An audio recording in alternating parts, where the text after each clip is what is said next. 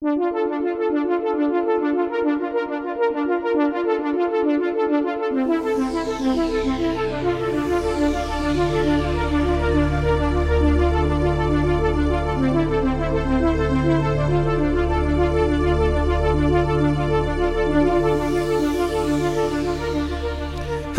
and welcome to the Robert A. Heinlein Book Club. In this episode, we will be looking at Gentlemen Be Seated. Gentlemen Be Seated is the name of the story. And I actually went and reread this because at first I wasn't too impressed with the story, largely because it kind of came off as having just like a bit of a gimmick at the end, kind of almost a joke ending. And I wanted to read it again a little more seriously because it is part of this Green Hills of Earth anthology, which is so good. I mean, it was republished in Green Hills of Earth, which I've been thoroughly impressed with all of those stories, which really do a lot of world building. I think more than any other of the future history stories, more than Methuselah's Children, more than any of the early future history stories like, the Revolt in 2100, all that. These just do so much of saying, like, what is that heroic generation of humans in space going to look like? What are the people going to be? What are the people going to look like? What are going to be their values? What is going to be their tensions, their anxieties, the psychology of all that? And I think they do a really good job. That collection of stories, and these were the stuff published like in, I think mostly in Slicks after World War II. And so when I first read this, and it's like, oh, so this is essentially a story about a fat guy using his butt to seal a leak in a capsule on the moon, thereby saving the lives of his fellow, his companions. And that, it's kind of interesting. I don't know what to make of it, except it is sort of just a comical situation, because it's set up early on that this guy's not only an excellent workman, he's part of the working class, but he's overweight, and it's presented as kind of a joke. He's actually just called Fatso in the story. And then when he's able to use his body, essentially his overweight body, his several layers of fat to seal a breach. I don't know if that would really happen. I'm thinking, what's that scene in, is it Alien Resurrection, where the one little pinhole sucks out the alien through the airlock or through the hole, bit by bit, pretty grossly. I don't know the physics of all that. He's like, oh, it'll just collect a little red mark if I do that, and he survives fine and all that. But I went back and I reread it with a little bit more attention to maybe what Heinlein is trying to do here, and I think still it's not the best of these stories, but I do think there's a few interesting things here. The first paragraph actually, I think, has some interesting context for what this story, or just more broadly about like the moon and space exploration in general, because you have the openness of space, the endlessness of space, the vast, like we saw in Ordeal in Space. It's about that vastness, but then we have the kind of stuff in maybe like Misfit, where they're like mining and the people who live underground under the moon, right? In the moon. They don't live on the moon, they live in the moon, right? I think that's a point made in It's Great to Be Home. So in that sense, there's a bit of a contradiction between you need the people who are good at tight, confined spaces and the people who are good in open spaces. So here's the quote. It takes both agrophobes and claustrophobes to colonize the moon, or make it agrophiles and claustrophiles, for the men who go into space had better not have phobias. If anything on a planet, in a planet, or in empty reaches around the planets can frighten a man, he should stick to Mother Earth. A man who would make his living away from terra firma must be willing to be shut up in a cramped spaceship, knowing that it may become his coffin. And yet he must be undismayed by the wide open spaces of space itself. Spacemen, men who work in space, pilots and jetmen, and astrogators and such are men who like a few million miles of elbow room. On the other hand, the moon colonists need to be the sort who feel cozy burrowing around underground like so many pesky moles. End quote. Now, it seems this is a story about the moles, about the people burrowing in the moon, and it is mostly about that, but the breach makes it also about the openness, the indifference, the vastness of space. Like even though you're in a in underground tunnels, man-made constructions, you're always just one small surface away from the vastness of space and the vacuum, right? And a breach allows that. So this 3 layers of fat that our character name Fatso has seals that breach between the two. And so it's literally the workmen, in a sense, that have to be the ones who shore up that boundary, right? That allow human settlement to even be possible in space through their labor. So this is a kind of a working class story. It's a story about the labors of human empire in space, right? Empire takes a huge amount of labor to sustain itself. It's something I've been saying for a while in some of my other work. Without people building the docks and running the ships and unloading the ships and patrolling the frontiers and all that stuff, empire is not possible. And here we have that. In fact, I think one thing that's nice about the Green Hills of Earth series entirely is its focus on the working class, the experience, the common sailor, the common spaceman's experience. Certainly in the titular story, The Green Hills of Earth, that's what it's about, right? A working class poet of space, of space. So I think this is our closest look at Luna City we ever got. I guess with It's Good to Be Home, we got a little bit of it.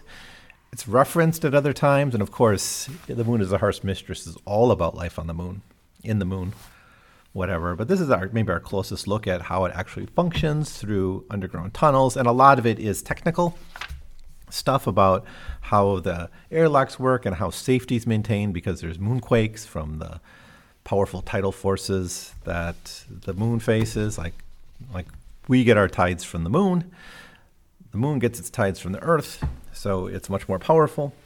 And so that's worked out here. And so I don't know to what degree there are moonquakes on the moon, but they're described here as a major threat to the infrastructure of building the moon. So they have to prepare for that. They have to have safety conditions and ways of making sure that people in these tunnels aren't going to be trapped and killed in some kind of accident. So our main character here our narrator is kind of visiting on vacation to the moon. And he gets to interact, and he's like shown around, and he's introduced to the working class people who sustain this. And these are all presented very, very clearly as brilliant guys. Like, for instance, when Fatso Konski, that's his full name. What was his first name? I'm not sure, but Fatso Konski is how he's referred to in the story. When he's sitting on the breach, he's playing chess, just by calling it with another guy who's also just calling. They're both just calling off moves. Now, I don't know if you ever tried to do this. I'm sure like chess masters can probably do this, but I don't think most of us can. It takes a certain level of brilliance or skill to be able to do that, and he's able to do that here. So these are brilliant people. These are engineers. They're also like incredible workmen. Fatso himself is said to be the best on like 4 planets, and he stopped working on Venus. And so the moon benefits from having his skills, but he's presented as like a brilliant engineer, even though he's kind of a working stiff sort of character. So I think that's an interesting aspect of this story, as well as just the kind of characters we run into. And they're always betting. They're always playing games. The betting in this story, it's nonstop. They're constantly like wagering, which also seems to be in Heinlein's mind, at least, a very working class thing, a way of, it's a very frontier thing, right? It's in frontier settings. There's a lot like a machismo culture often in that. And it's now on the moon, it's going to be interesting. And the moon is Harsh Mistress, because that attitude gets tempered by this incredible power that women have. Heinlein's not yet exploring that aspect of it, because this is like an all-male environment. But it's the gambling of it. It does seem true to frontier settings that I've read about, where there's a lot of feats of strength kind of thing, but gambling and risk-taking is just part of it. I read a great book about the French-Canadian fur traders, who their culture was full of this stuff. But anyways, all that really happens in the story is they're down in the tunnels. There's a rocket accident crashing that causes this breach where they are, and there's a couple of threats. One is oxygen will run out eventually, but that's not an immediate threat. They think they can get help in time, but it's not clear. They don't have spacesuits for everyone, and it's getting colder. So eventually the solution is having Fatso sit on the breach and with his bare ass, essentially, and then is it our narrator ventures out with the spacesuit then to try to get help, and then eventually they are saved. And they wake up, and he wakes up in a hospital bed, not dead. Fats is alive. Everyone makes it. And it's just the last lines of the story is a joke about owing money. So, is there much to say about the story? Yeah, there's a few things. I think it if you separate the fact that it ultimately is a story about someone sitting on a breach to space, it's kind of an interesting look at the culture of frontier settlement on the moon, and I think in that sense it fits very much into this anthology of stories, The Green Hills of Earth, which pretty much they've all been pretty excellent at this point. I don't think this is not my favorite of them. It's lower on my list if I was going to rank these, but I do think it's better than a lot of the other Heinlein stories we read, and I'm liking his shorter fiction. I think his longer stories do tend to drag a little bit. I'm thinking of like Sixth Column. It's just like too much. It's a novel split up over in a couple of issues. It's give me these short, thematically rich stories. These have been great, actually. So I guess that's all. I think that's all I'm going to say about it. The idea. Oh, one more thing. The idea that you need people who are comfortable or love open spaces and people who love confined spaces. That's contradiction in space, that space is huge and empty, but it's also very tight and small and confined, and you have to be right up against people.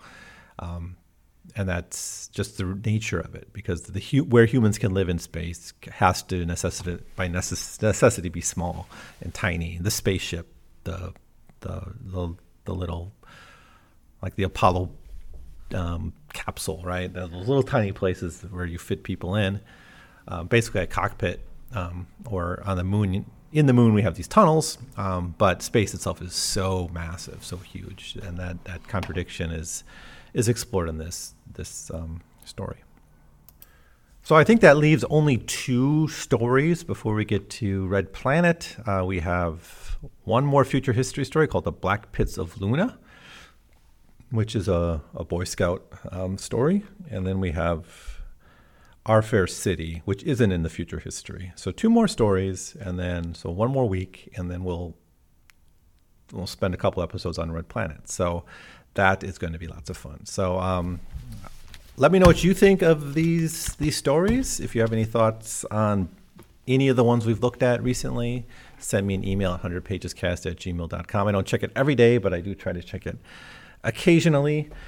So that's going to be it for now. Thanks for listening, and I'll see you next time.